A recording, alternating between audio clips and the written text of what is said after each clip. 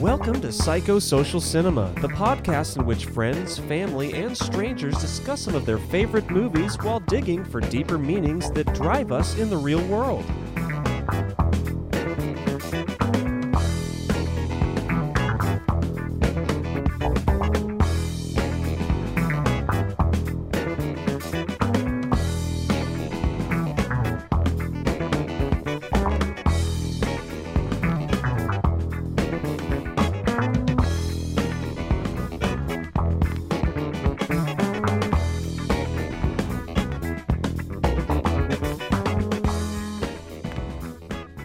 Ladies and gentlemen, welcome to another episode of Psychosocial Cinema.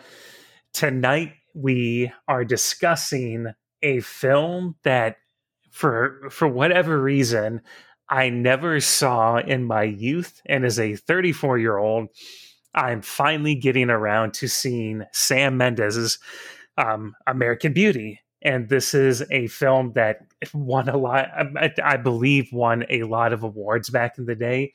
And I'm happy to discuss it tonight because I have a fellow friend and podcaster of mine on tonight, Allison Ryan. She is one of the co-hosts for the show Cinemadness, the podcast. And might I add, she is the lone female on that show. So she carries a lot of gusto and command when she talks. And for that reason, I'm just really overjoyed to have her here tonight. This has been a long time coming, and even to get here tonight to record this has been odd, to say the least. So, Allison, welcome on. Thank you. Thank you so much for having me. I'm really excited. And yeah, like you said, it's been a long time coming. I remember talking about getting together to discuss Parasite, which was last year. And, we're both really busy and just never got around to it. So I'm super excited to be on. So thank you so much. You're welcome. I've only had the privilege of essentially speaking to dudes on this show. And so I'm like, it really dawned on me that this has been a gigantic dude party. And I really need to get some different voices on this podcast. And from the few times that you all have allowed me to hang out as a cool kid at the table on your show, I've been greatly impressed, not just in the way that you carry yourself in conversation, but just the knowledge that you have about cinema and music. And you are a gigantic nerd in that regard. So I felt like that this was an easy fit to ask you and to have you on here. I appreciate that. No problem. And, I know we could shoot directly into the film here, but tell us a little bit more about your podcast. I would like to hear what y'all are up to, if you're in the midst of recording anything in particular, all that good stuff. Yeah, absolutely. So, like Jonathan said, I am one of 3 podcasters on Cinemadness, the podcast. We started about a year ago, and it's just 3 friends talking about movies. We just started our 2nd season, as we call it, but due to COVID, for the last couple of months, we haven't been able to get together. So we ventured out onto Zoom and started doing Zoom casts. So you could finally see our faces. We uploaded our videos to YouTube. It got a lot of good feedback. It was a little awkward for us at first because you could finally see our faces. So you could see if I had that look on my face, because I can't hide my expression. So you could just see that look on my face when I didn't agree with somebody. But I kind of got into it and I liked it. So when we can get together now, due to obviously COVID and we have struggles where we're not able to get together due to just life. So when we can get together, we want to. We did an episode a couple weeks ago that's on Spotify, but it was just kind of all over the place right now. And but we're lucky that we have a great active Facebook page that we engage with our fellow listeners, and that keeps us hip to what's going on with our fan base.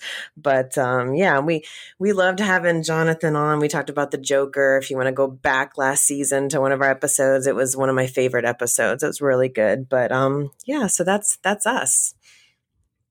Thank you for sharing that little ditty right there. And it literally launching directly from that. Oh my God. I knew of the general premise of this film we're going to talk about tonight. And when you brought it up, and don't mind me if I'm a little forward in how I speak on this, you know, right out of the gate, I know there's been controversy surrounding Kevin Spacey. Right. Let's just, I'll use therapy speak for poor choices he's made in his life. And while watching this film and the character of Lester that he portrays, I'm having thoughts here. It did not detract from the performance or the film itself. And I know that's something you highlighted when we were talking about this, Right. and what one of your reasons for picking this film. And that's something I definitely did take time to like talk with my wife about, even where I was like, you know, I didn't even think about that. Yeah. I'm of a unique mindset, and I'll throw this out there for anyone who may listen to this and wonder why I give time or space to Kevin Spacey and talking about one of his films. As a mental health counselor, I work with a lot of people. At times, those people are the perpetrators, and many times they are the victims and the people who are living through the fallout of what they've experienced. Allison knows a little bit just from trying to coordinate this episode tonight that work can be very difficult at times, and crises can come up somewhat frequently. And with that, it gives me, humbly so, an air of understanding and talking about this stuff, and doing so comfortably that doesn't minimize hurts that people have gone through, and at the same time not celebrating someone needlessly, if you will, but at the same time finding a way to acknowledge art and to have a safe and healthy conversation around that. Right. Allison, your thoughts on that? Because I appreciate you for like even initiating that conversation before we got into this. Yeah. So a little bit of backstory. When you reached out, you know, you wanted me to think of a movie that inspired me, or, you know, something like that meant a lot to me. And I sat back and I talked to my husband, and I also talked to Adam and Roman, who are on the podcast with me. And I said, you know what? I can't come up with a movie that changed my life or that inspired me. And I got a little sad about that. But then I realized, I think there's a reason behind that. So for example, if you grow up wanting to be a director, you could say Steven Spielberg, you know, inspired you. So Jaws is a movie that, you know, inspired you. You saw that movie and you said, you know what? I want to be a director. That movie inspired me to go on my career path. I didn't the job that I have now, although I love my job, it's not something that I ventured out to do, you know, out of college. I was going to be a teacher. I changed my mind. I just kind of got into this. So I can't look back and think of a movie that inspired me. I just love movies. They make me happy. They make me sad. I just love cinema. So then I started thinking, well, is there a movie that I've seen multiple times that affected me, either positively, negatively? I thought that it was beautiful, you know, that I could have a lengthy discussion with you about that also has so many layers. And I thought of this movie. I actually brought up 3 movies to you, but this was my number 1 pick, and I'm glad you were on board with this one. And I thought of American Beauty because it has so many layers, so many characters, and so many issues in this movie. And then the whole Kevin Spacey thing got in my mind, and I said, ugh, you know, Kevin Spacey, he is just kind of blackballed right now in Hollywood. But I don't want to talk about that. I want to talk about this film. Yeah. I can separate the man from Lester. I appreciate Kevin Spacey as an actor. I think he's phenomenal. I don't want to talk about his personal life. We're talking about what he is in the movie. So I can appreciate the fact that people can remove themselves and just focus on the movie and not focus on the drama that's surrounding him in his personal life. So, because, you know, I get it. It's a touchy subject, but we're here to talk about the movie and his portrayal of this character. Yes. Very, very well put there. And going into this film, when it came time to do my viewing for it, this was a more difficult watch for me. And I think subconsciously on some level, outside of the stuff from work that was preventing us to get around to recording this, I almost found like an aversion to wanting to watch the movie, not because of anything that we're talking about here, but largely due to, I would say, stuff that I'm exposed to at work with like dysfunction, a lot of discord, if you will, within families that don't know what it means to have healthy communication or to actually communicate in their in a healthy manner their feelings, right? And rather than getting lost in the content and the use of what's being said. And this film, if I can make an odd comparison, really gave me some similar vibes to when I watched Uncut Gems. And this is a bit of a stretch, but I think you'll vibe with it because you and Adam had a similar experience that I did when seeing that in theaters. And there's something to be said about really good human drama that's depicted in cinema and the impact, the immediate emotional impact that it can have on you. Either for me, it's for a number of different reasons, but I distilled it down to a couple things with American Beauty in general.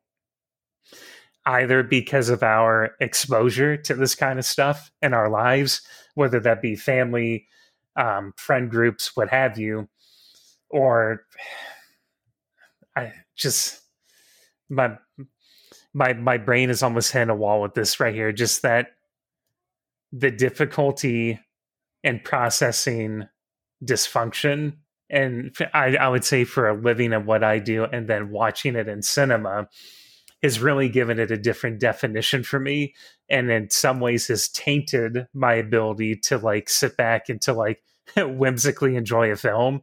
But by the time the credits rolled for this, I was able to sit back and appreciate the film for what it is, and for the I would say the timely reflection that it asked the viewers to consider when examining their life and the choices they make and how brief we are on this planet for. Right. I think that's something with the loss of my dad recently. And if I start to sound like a broken record on any of these episodes, it's okay. This is how I'm grieving still. And it's not something that I can just easily walk by.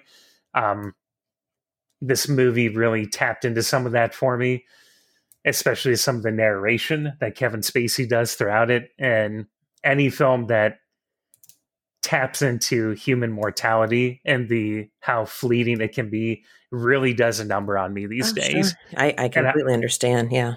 Pardon me if I'm getting ahead of myself, but yeah. So that made this, I want to say this was don't laugh at me for this, my actual initial viewing of this film. I had only seen bits and clips of this film on like syndicated TV and through the movie trailers. And as a young teenager who had, I'm going to get her name, is it Mina Suvari, who plays her friend Grace, or is that the daughter? I'm already butchering names. It's okay. Jane's the daughter, and Angela is the cheerleader character, the friend. I'm nervous talking about this because I know you're a cinephile and you know your shit. No. It's funny. I hadn't watched this movie in a few years, probably at least 5 years, but this movie came out in 1999.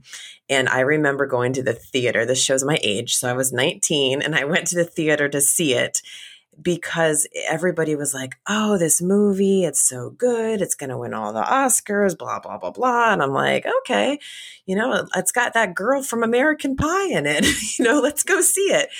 And I was like, what? I didn't know what I was getting into. And I walked into that movie like, oh, holy hell, what did I just watch? And I think at 19, I kind of got it, but I didn't. And then so many viewings later where I've watched it with other people, or I've watched it, it's been on TV. And then again, last week when I popped in my DVD and watched it again, I mean, I asked myself, does this movie still hold up? And in a way it does. I mean, obviously you can see it's a little dated, but the general consensus is yes, we can still feel the same that these characters are feeling. We can still say that a lot of people are just like these characters that we saw. So each time that I see this movie, I see a little bit more. And I think that's what makes it so brilliant, is when you can watch a movie over and over again and see different things and different sides of things that you've never seen before. And I know we'll get into this later, but especially the symbolism in this movie. This movie has so much symbolism. That I would like to hear from you, just from your point of view, given how many times you've seen the film. Yeah. I may be jumping the shark with this a little bit here, but the title that I came up with for tonight's episode is American Appearances. Oh, I love that. What I would say one of my big takeaways, besides what I've been rambling about here already, is, again, the hurt that we lock down inside and the appearances we have to keep for society, for work, for our friend circles, even our children. Mm-hmm. And like that, and not acknowledging at times the immediate emotional consequences that can have on the people who are closest and dearest to us. Mm-hmm. That right there may be the most painful element of this film for me, because as a clinician, the whole time I'm watching it, I'm just like cupping my face and thinking, my word, would they benefit from some couples counseling? Oh, sure. My God, would this young teenage girl here probably benefit from some therapy with somebody who can be present and listen, right, and actually use some trauma-informed principles while helping her process what she's lived through with her parents, who've had essentially a cold marriage, which seems like for many years at this point. Yeah. But speaking of symbolism, not that I want to put you in the spotlight here, would you mind elaborating on that a little bit? Yeah, the main symbolism in this movie is the color red. Everywhere you look in this movie, you will see red used. And it's not just the obvious, the red roses. Every time Lester fantasizes about his teenage daughter's friend, Angela, she's surrounded by red rose petals. So right off the bat, anytime you see the rose or the red roses, you think, okay, well, that's lust for Lester. The beginning of the movie shows Carolyn, played by, oh my God, why am I losing her name? She's one of my favorite actresses. Annette Bening, who is phenomenal in this movie. Carolyn Burnham, Lester's wife. The moment we see her, she's clipping her roses with her garden shears that match her clogs, that match her outfit. And she, is pruning these beautiful red roses. The red door on their house, their house, yeah. Their entire house is plain. It's white, it's brown, it's blue. It's just a regular old suburban house, but throughout the house, you'll see this bright red door. You'll see the roses inside. You'll see a red book. When Lester's leaving the house in the morning and he's fumbling around, and she's like, "I'm gonna be late for work," and he drops all of his papers. His papers fall out of a red folder. So throughout this movie, red is everywhere, and it means different things to the different characters, I feel. So, again, the roses are the lust for Lester. The red for Carolyn is this strive for perfection. When she looks at Buddy, who is one of the fellow real estate agents who she ends up having an affair with, his billboard, when she drives by, his face is on a billboard on a bus stop. It's red. So everywhere that it's just red is everywhere. And the more I watch this movie, I see it. And I like movies like that, where you see these little things and you're like, that's what they want you to look at. They want you to see this door that's red. They want you to see that, the color of his screen is red at his computer, and it shows anger. And I just think that was really, really interesting to me. So I think the main takeaway for symbolism in this movie is red, and how it can be different layers, I guess, for different people. It can be anger, it can be lust, it can be perfection. But that to me is Sam's way of saying, this is the beauty. This is the American beauty, is this red. if that makes And any sense. no, that totally makes sense. And because the devil is in the details with that. And upon my viewing here, I noticed the cinematography was exceptional for this film. Yes. The framing and the focal points did make the more obvious uses of red. And for me, it was the door. The house door was just very. There's something foreboding about it. At least when they would frame that house. And spoiler alert for anybody who hasn't seen it, for the murder that happens at the end of the film.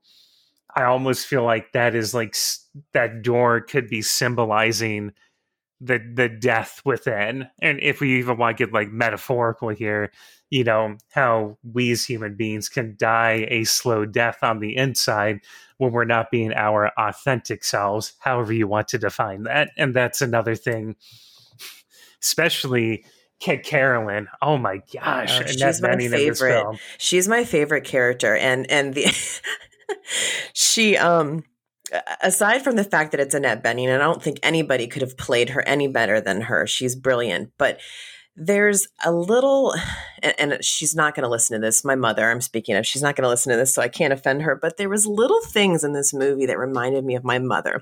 Now, I don't want you to take this as my mother is a crazy person that cheated on my dad. But my mother, growing up, my mother always wanted to present herself as not necessarily perfect, but she was always kept. Always had the makeup on, always had her hair done. She always dressed well. The house was always tidy.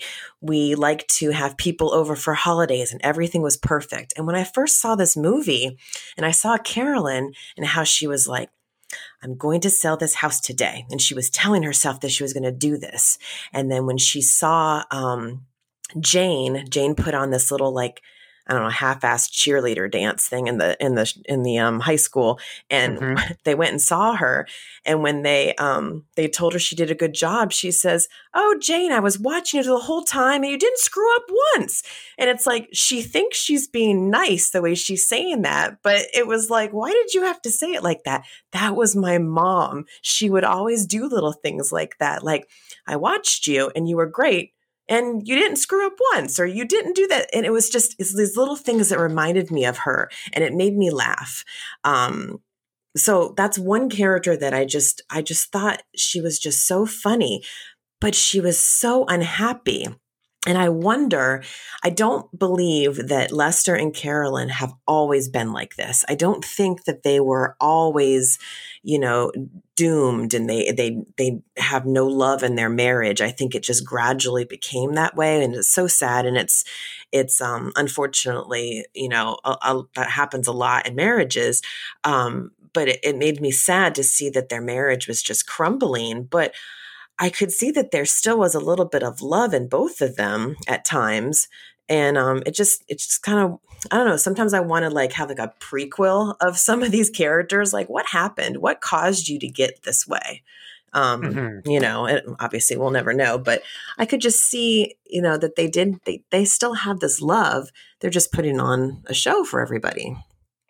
And that's, I think, also what makes it even more painful. Because there's this very touching but brutal moment where Carolyn comes home and Lester's just chilling out on a chair with a remote control car.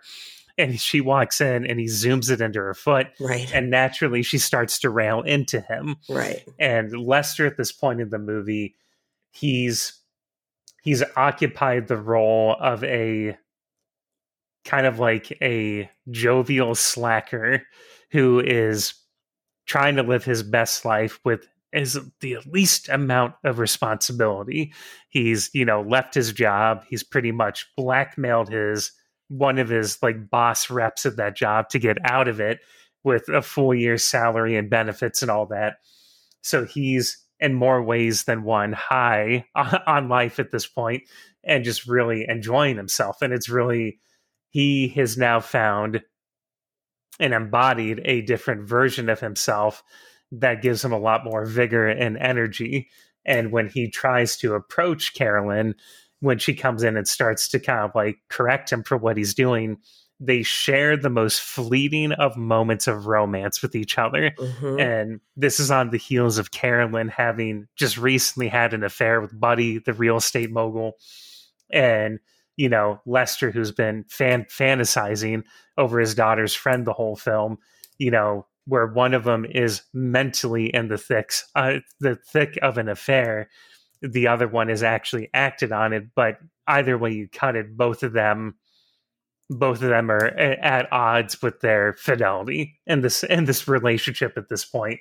But man, they come so close to getting it on right there, and just having some couch sex with each other, and just enjoying each other's company. And I'm watching this, and I was rooting for them, Allison. I was like, the two of you, please do something. Right. And oh my God, you're going to spill beer on the couch. Allison, I seize with my arms and my chest right now how uncomfortable that made me.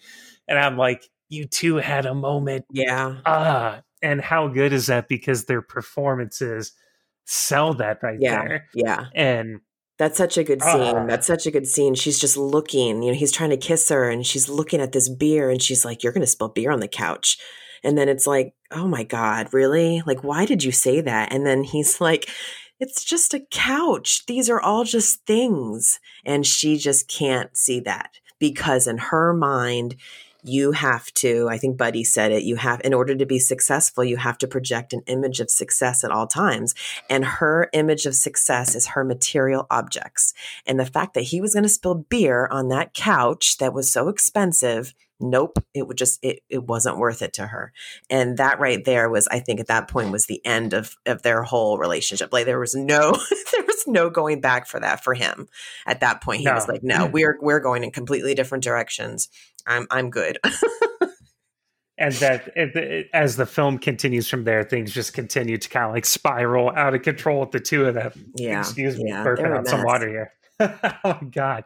But I would like, my wife and I cracked a joke after we got done with that. And I was like, the equivalency of the beer on the couch. Is this like me not washing some dishes and like going to kiss you and be like, John, there's dishes in the sink. I'm just like, she is such a good sport that she laughed about that. And I was like, God bless you for dealing with my shit. That's funny.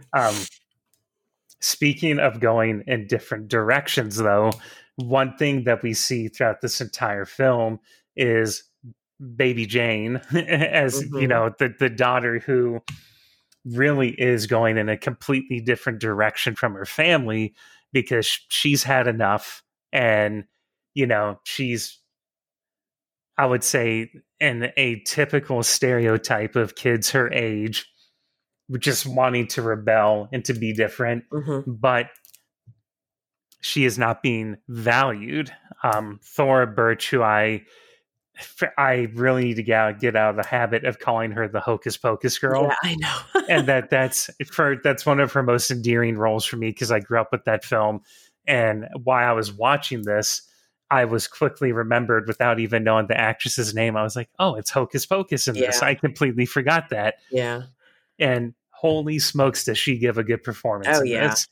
And she's good in anything she does. I don't know if you've ever seen Ghost World with her and Scarlett Johansson.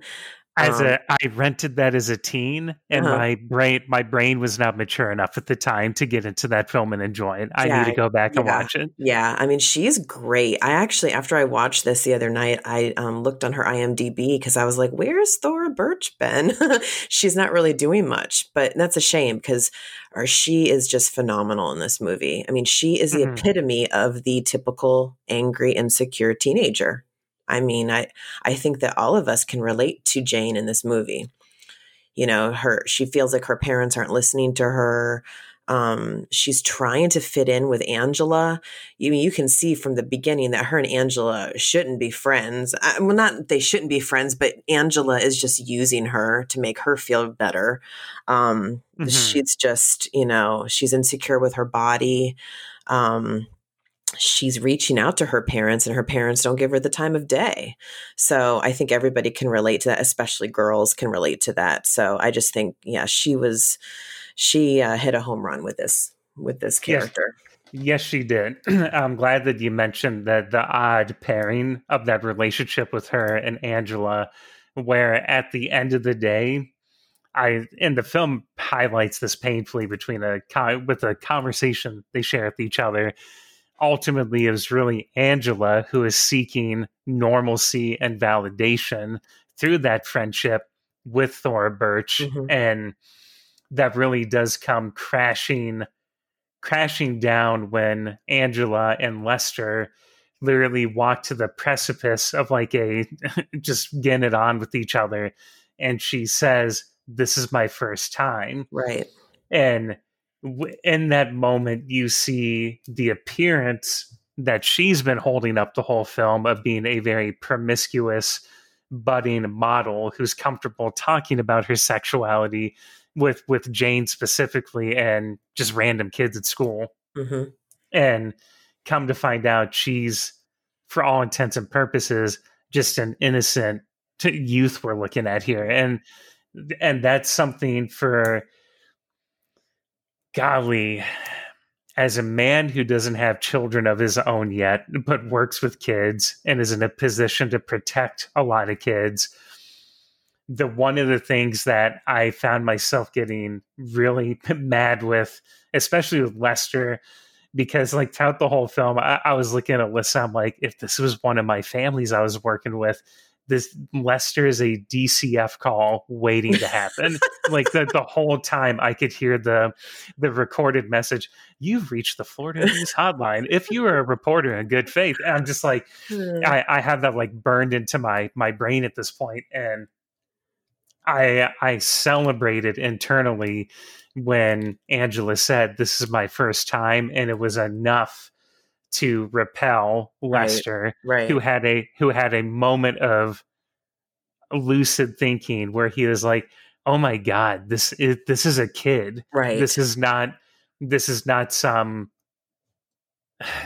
movie romance." Whatever was going through his mind to get to that point and to try to justify what he was about to do with a minor there.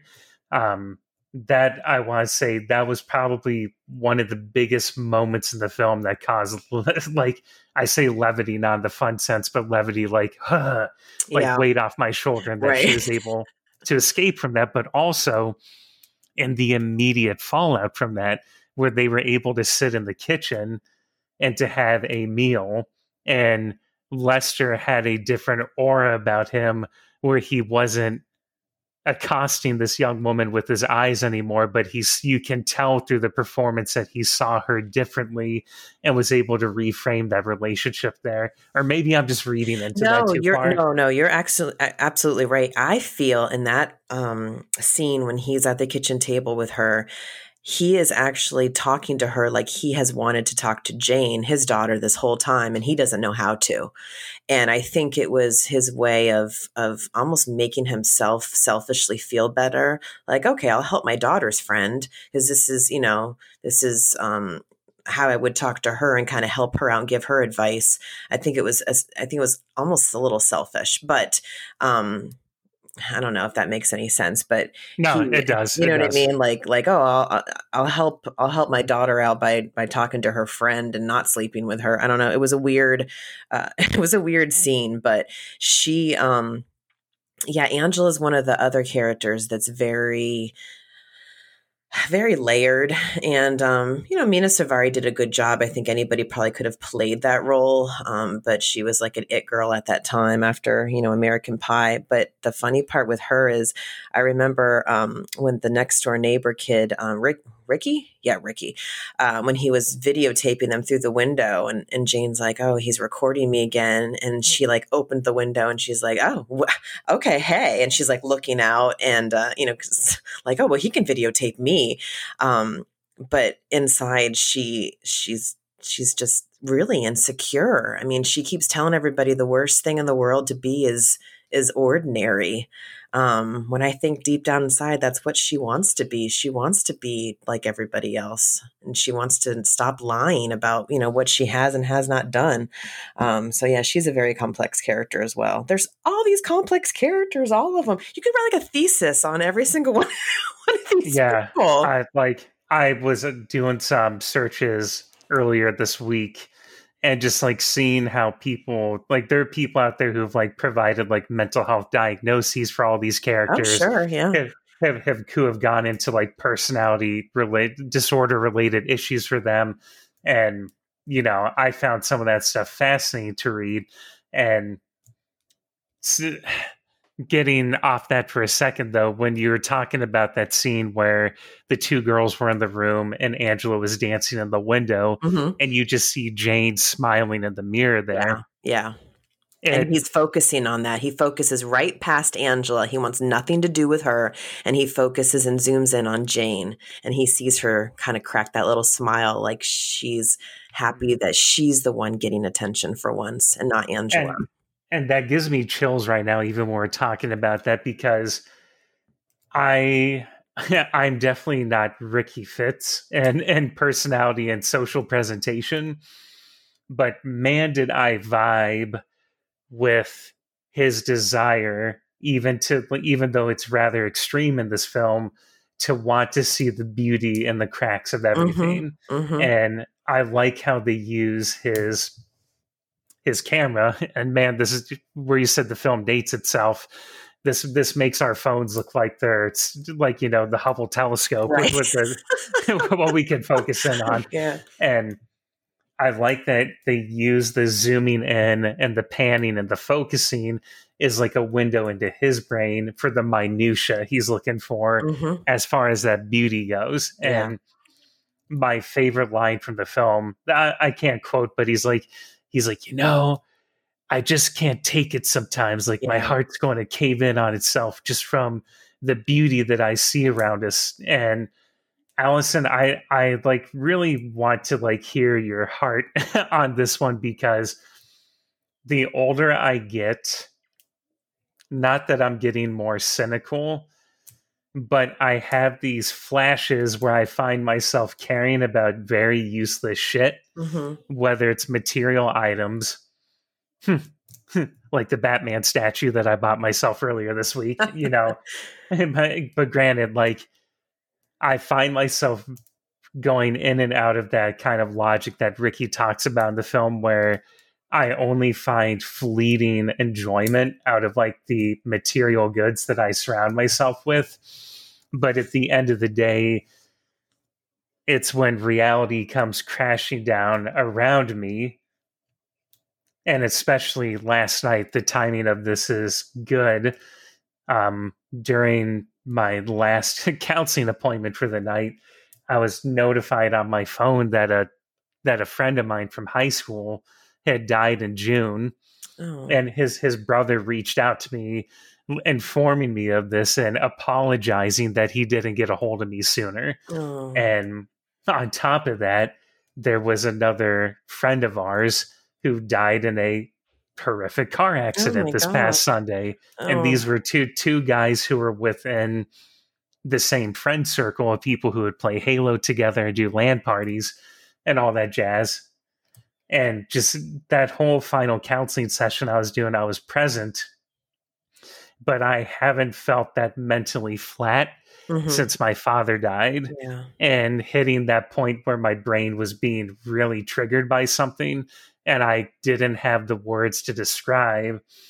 And that line from the movie where your heart feels like it's going to explode, whether it's for the joy, the anger, the sadness, anguish, whatever it is, like, I found myself really reflecting on that, because, and I hope you're tracking what I'm saying here. If not, you can fly the crazy flag and tell me I didn't make sense here. But I'm still trying to make sense of life and art and movies and all this stuff that, that I find enjoyable.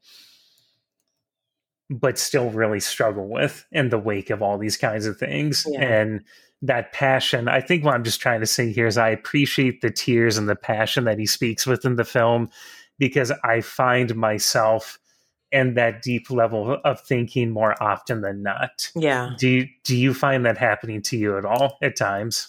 Yeah. Especially now that I have, a child,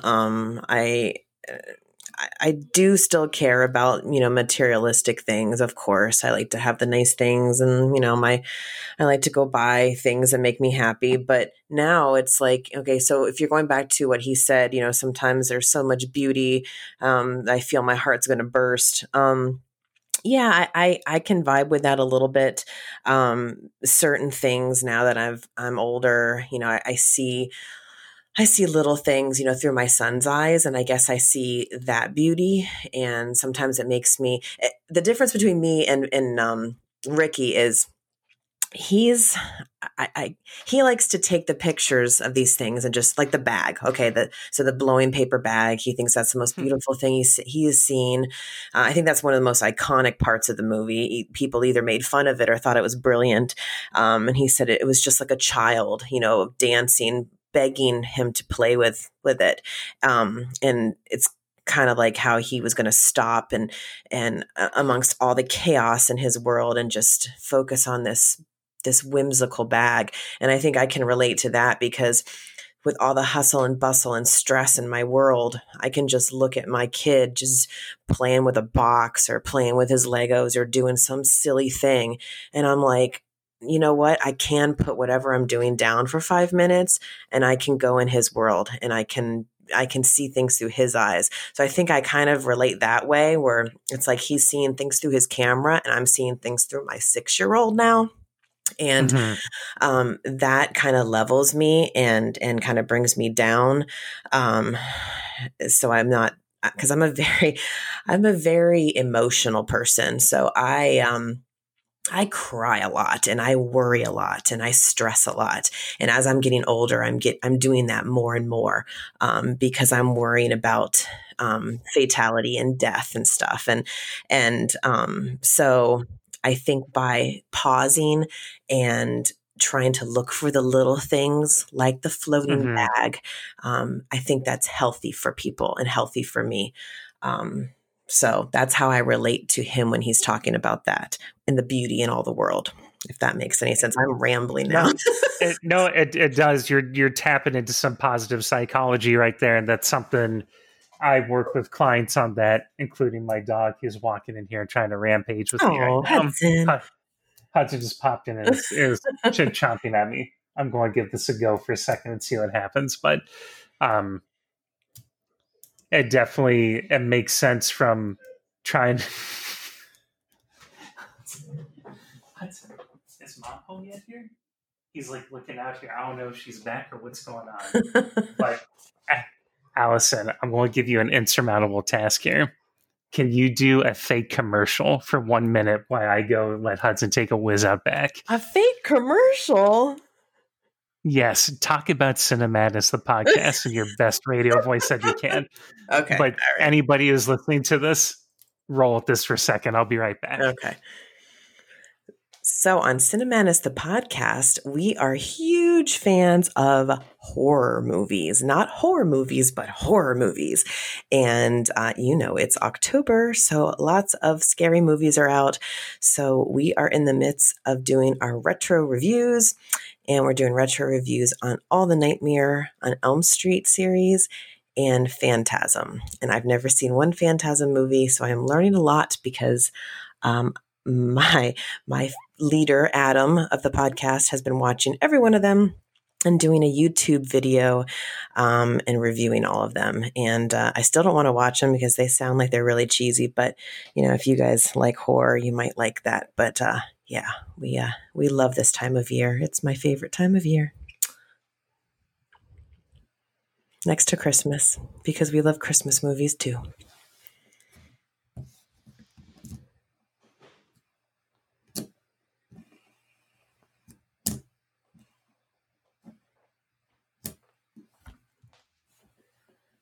Oh, wow. Okay. Look at that. What a great commercial, Allison.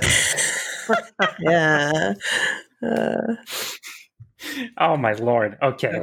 So, but I was saying, I liked how you said that bit with your son and trying to see things through his eyes and acknowledging the good that we do have, because for all the emotional rambling that I did there, trying to like posit that question to you, the response to that, and I know this answer, but I struggle with it, is to try to operate my mind from a place of gratitude and focusing on things that I do have, and not being constantly mired in the things that I don't, or problems that I perceive to be insurmountable. And so much of this movie, and I think what makes it so powerful for the drama that's on display, is simply because they don't see the goodness that they have until it's gone in the final moments of the film, especially Lester, who we haven't even talked about the Ricky Fitz's family yet, and that's we'll get to that in a second here. But actually, let's do that before I even talk about what I'm going to speak about there. You have Lester's family, and then right across from them, you have the Fitzes, who talk about an even colder family and appearances that are being kept. When you first saw this film, and I know you already said as a teen that you had a hard time maybe not fully understanding it, but as a teenager, how did you vibe with that family? Oh, they are so uncomfortable. So uncomfortable. I didn't even realize until probably my third or fourth time watching this film that the mother, Ricky Fitz's mother, was played by Allison Janney, who is normally a very vocal and vibrant actress. And she is so toned down and just stripped away of all emotion in this movie. You don't even recognize her. So you have Colonel Fitz, played by Chris Cooper.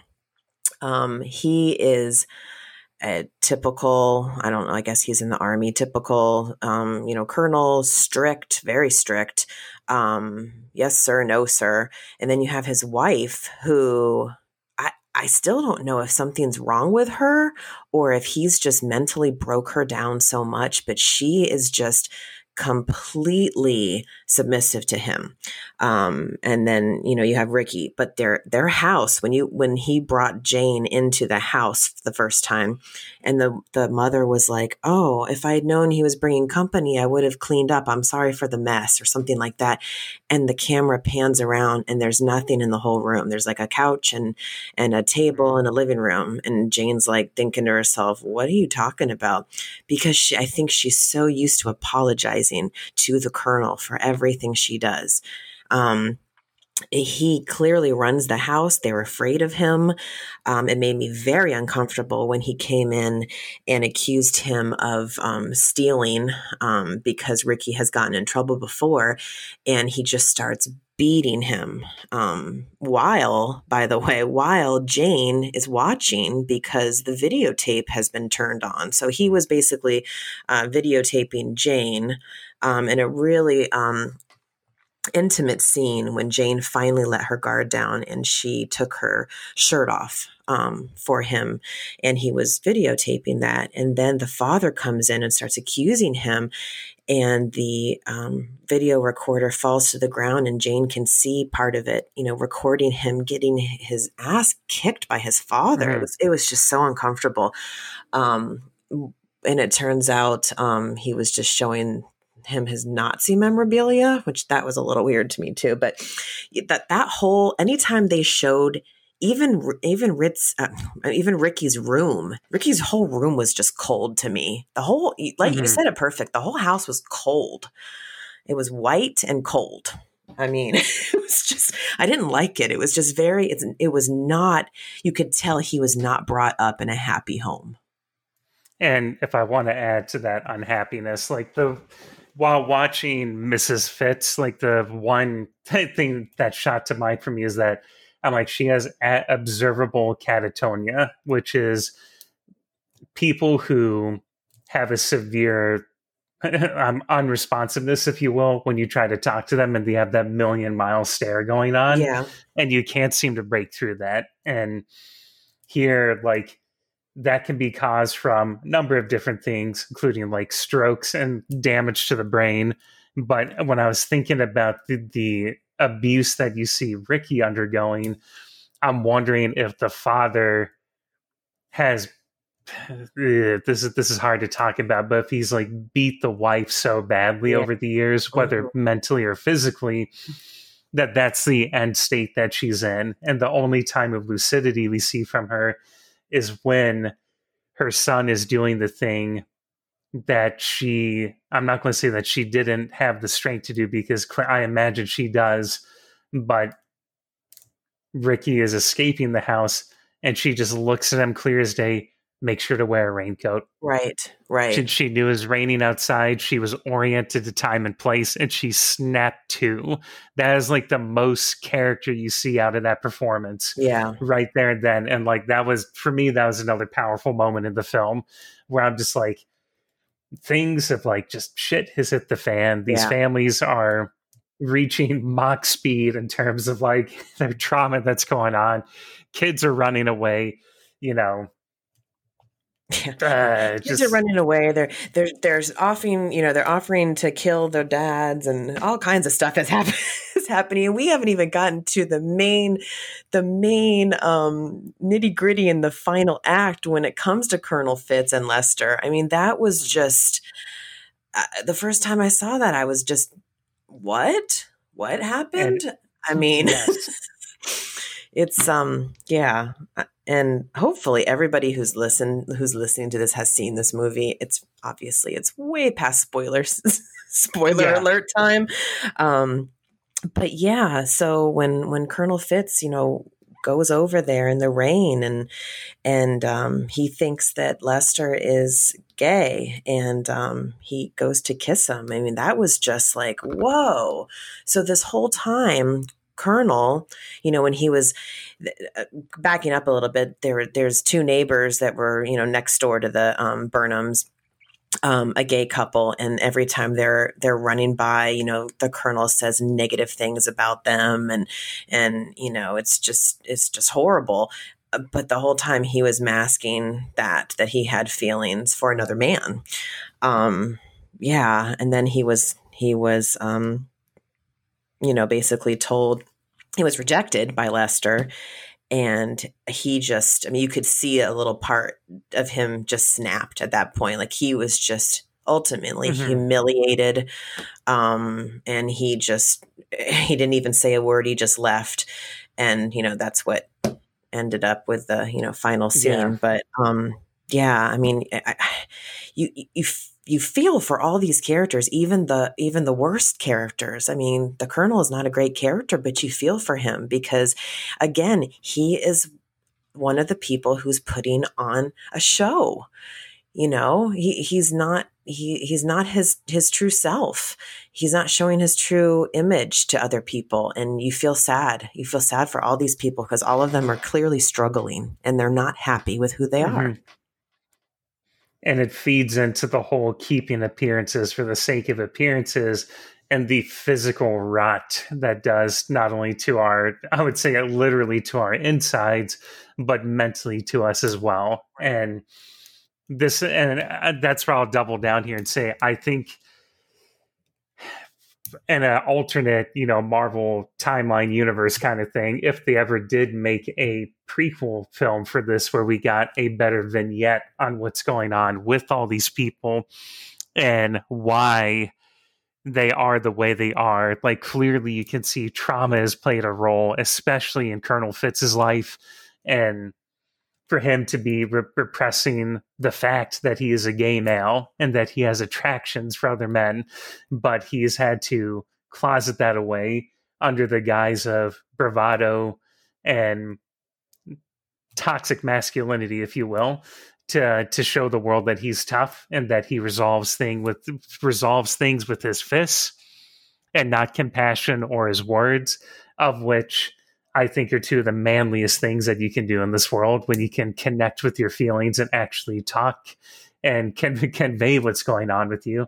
that's something I process with all my kids, especially those who have like severe anger issues. And I want to say that part right there with the whole keeping with appearances, this whole murder that happens at the end is because, the colonel's watching, through the window as his son goes over to sell some more pot to Lester. And Lester's sitting down on like a fluffy chair in his garage with his hands behind his head, like he's just relaxing and spacing out.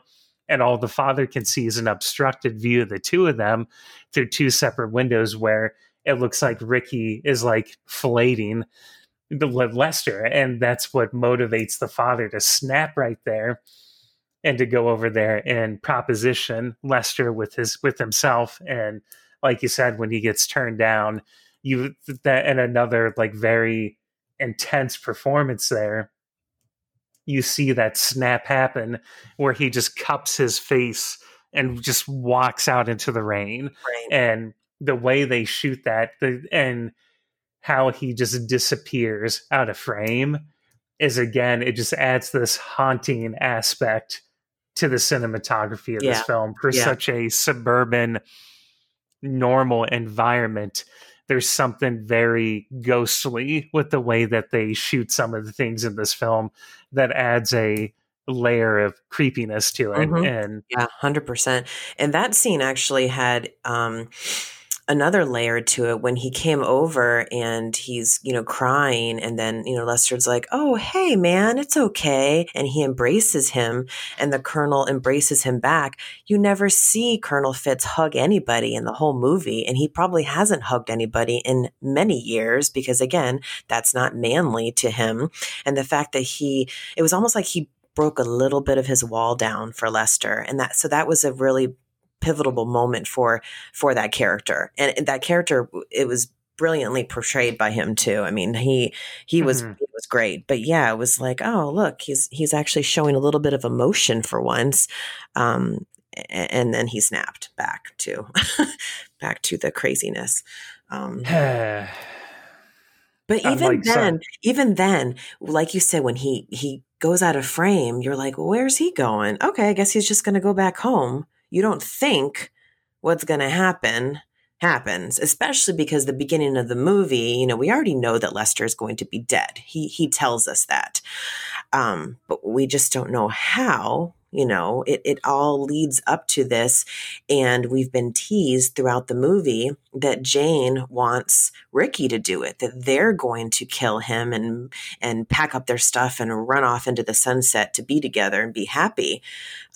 So that's kind of what they want you to believe happens to Lester. So that scene at the end when he just kind of disappears into the frame, like, oh, where did he go? I didn't put two and two together at that moment. I don't know if anybody else did, but no, that's something.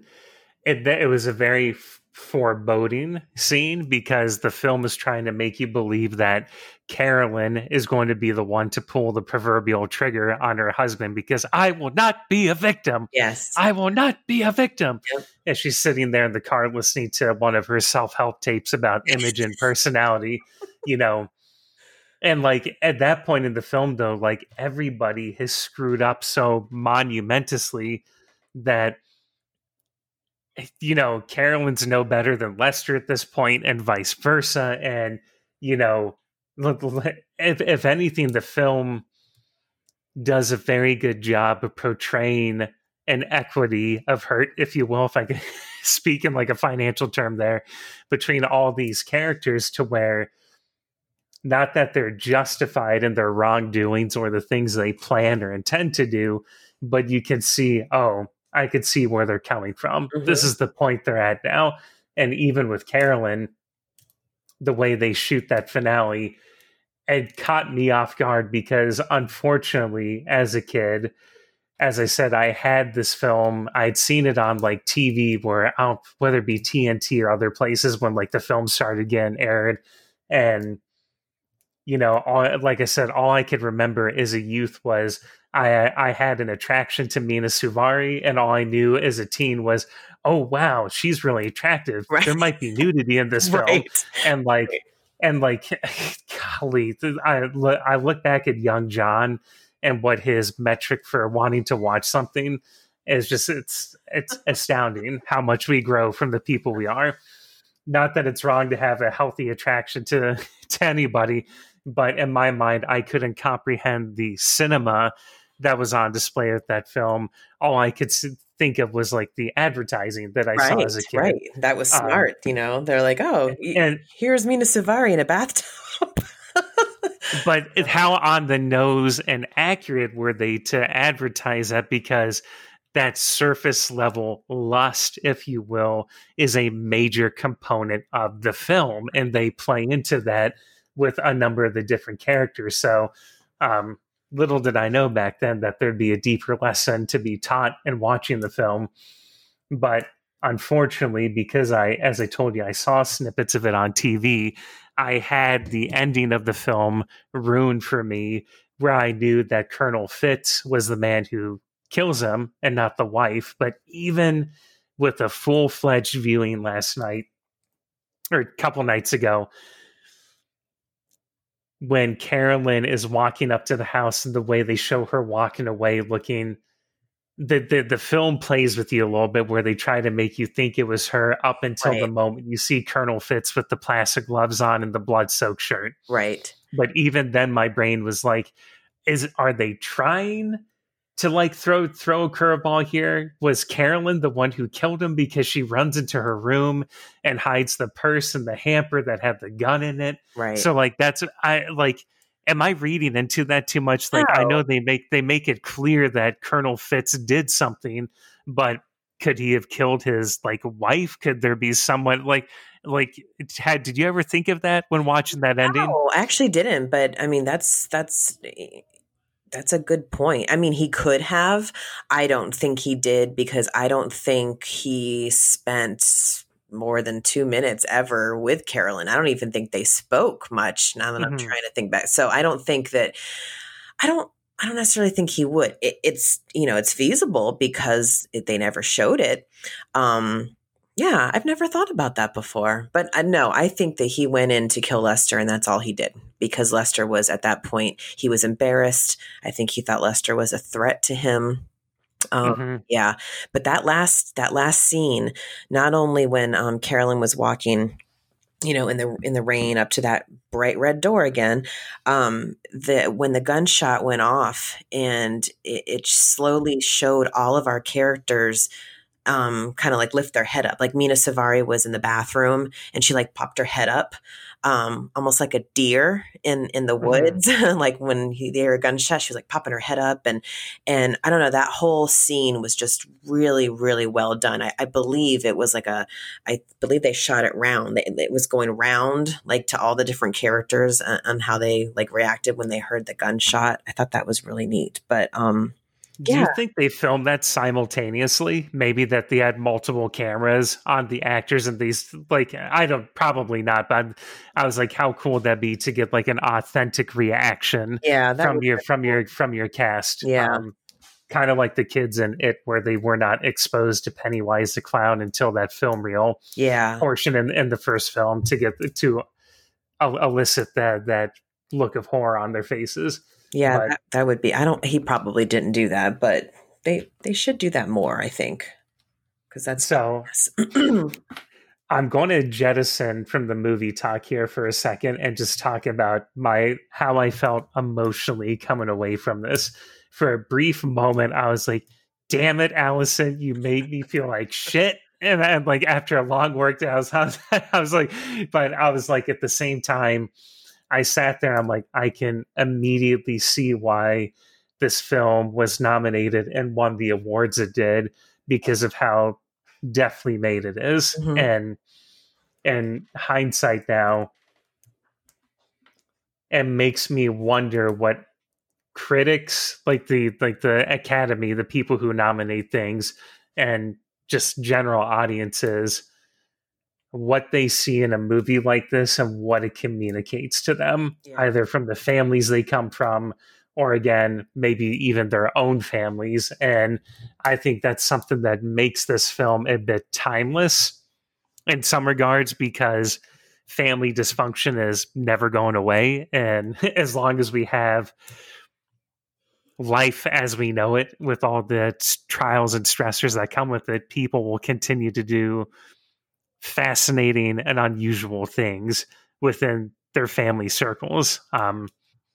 I'll throw that question your way. Like, where do you think American Beauty falls within like a modern pantheon of cinema as the film gets older now?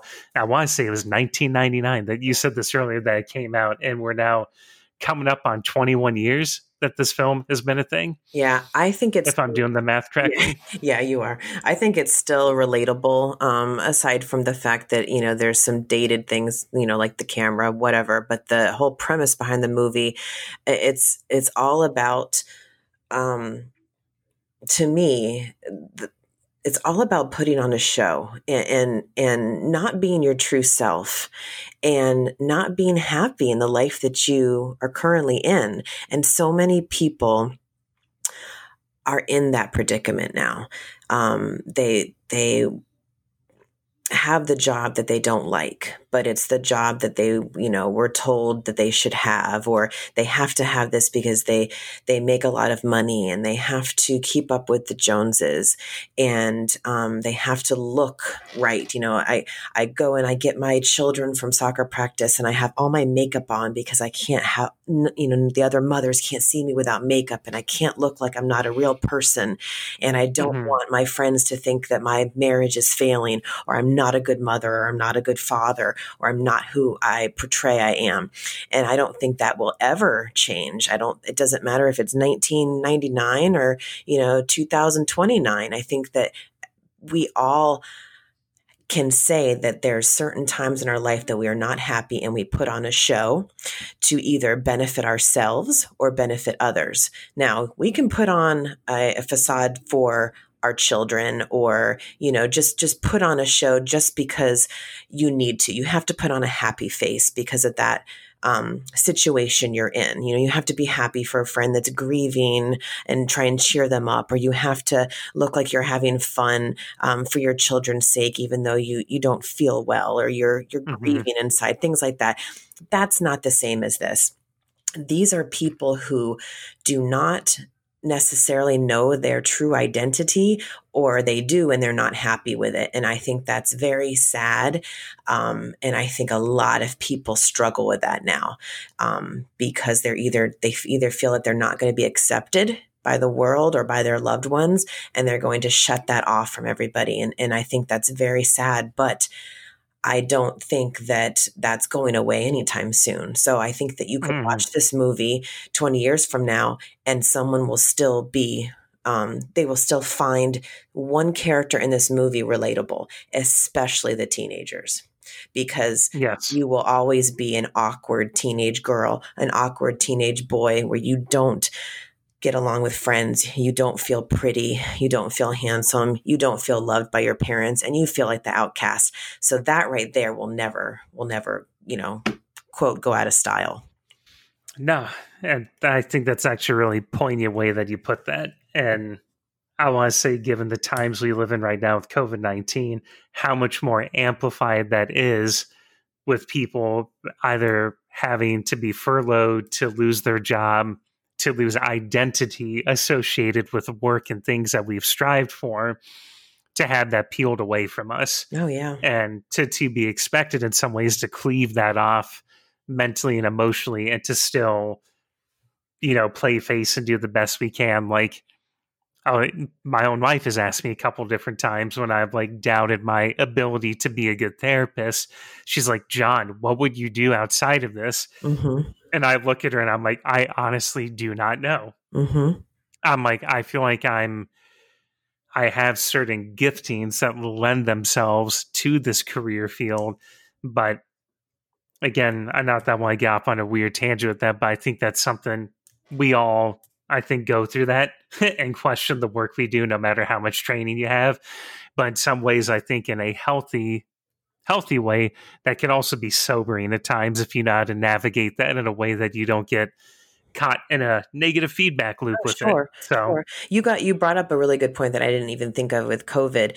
So many people lost their jobs, their high profile jobs, and you can kind of look at Lester. He didn't lose his job. He, quit and blackmailed his boss, but he was unhappy at his job being an advertising person. And he wanted to get a job with the least amount of responsibility as possible. Now, you could look at what we're going through now, where somebody has been laid off due to COVID and they've had to, basically suck it up and get any job they can just to provide for their family. And they could potentially be more successful in that job, not necessarily money-wise, but they could be happier because they have less stress. They're home with their families more.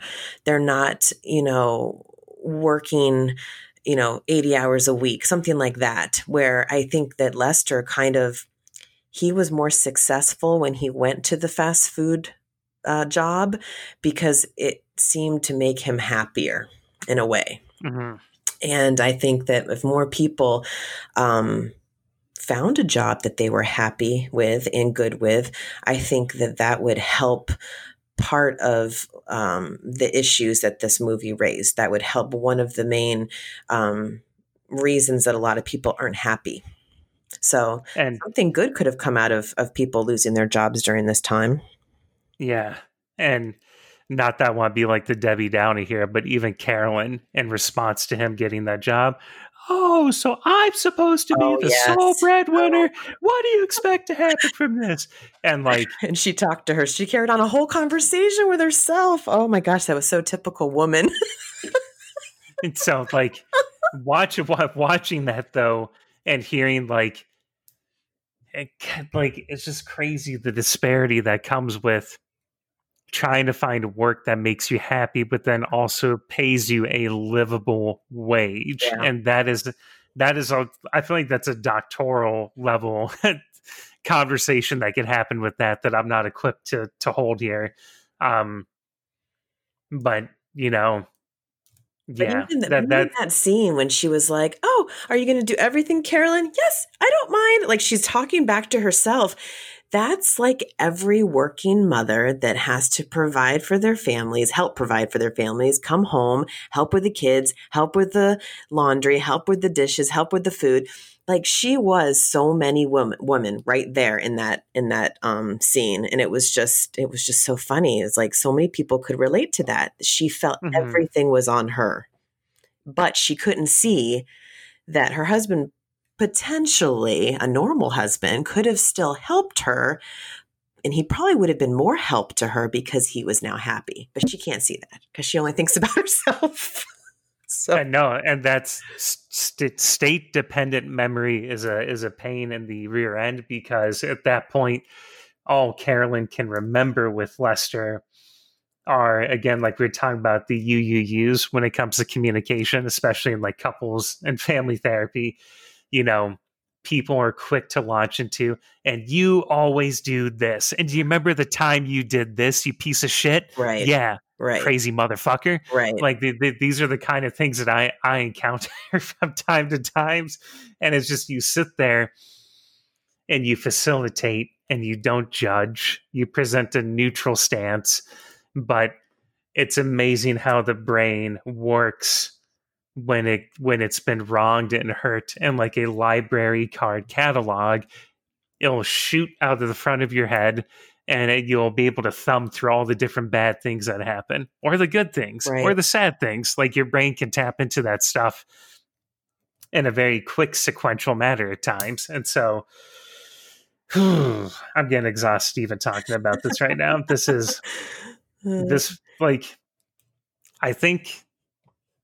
I think this is a good lean and mean episode we got right here. We've talked about some pretty thought-provoking stuff with this film. And honestly, for anybody who does listen to this, if anything that we have talked about tonight, and let me be considerate of this, because this is something I was thinking about while watching it. This film is a difficult one to talk about because it can hit dangerously close to home for some of us. And I hope, and definitely my goal, even though we've had some laughter and levity here, Allison and I are cinephiles who appreciate film, but we're both deeply emotional people, clearly, as you can see from here in our chat. And we're cognizant of hurts that people go through.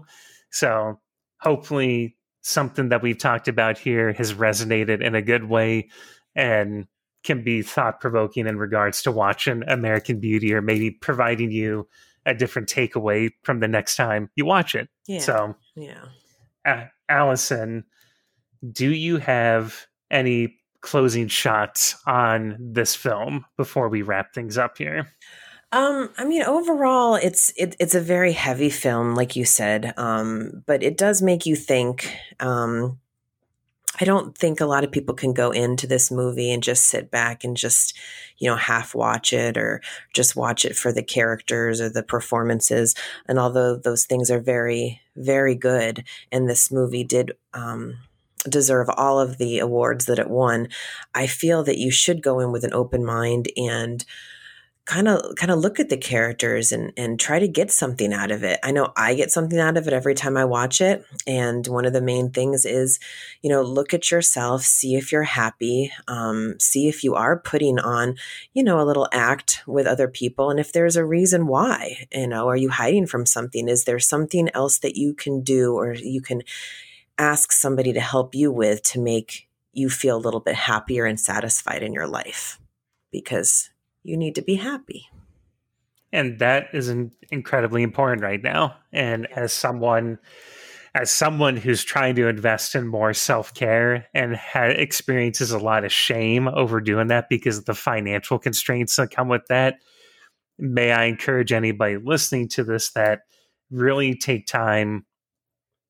I would say take to heart what Allison said there, and really figure out what works for you to ground yourself and to find some joy amidst everything going on right now.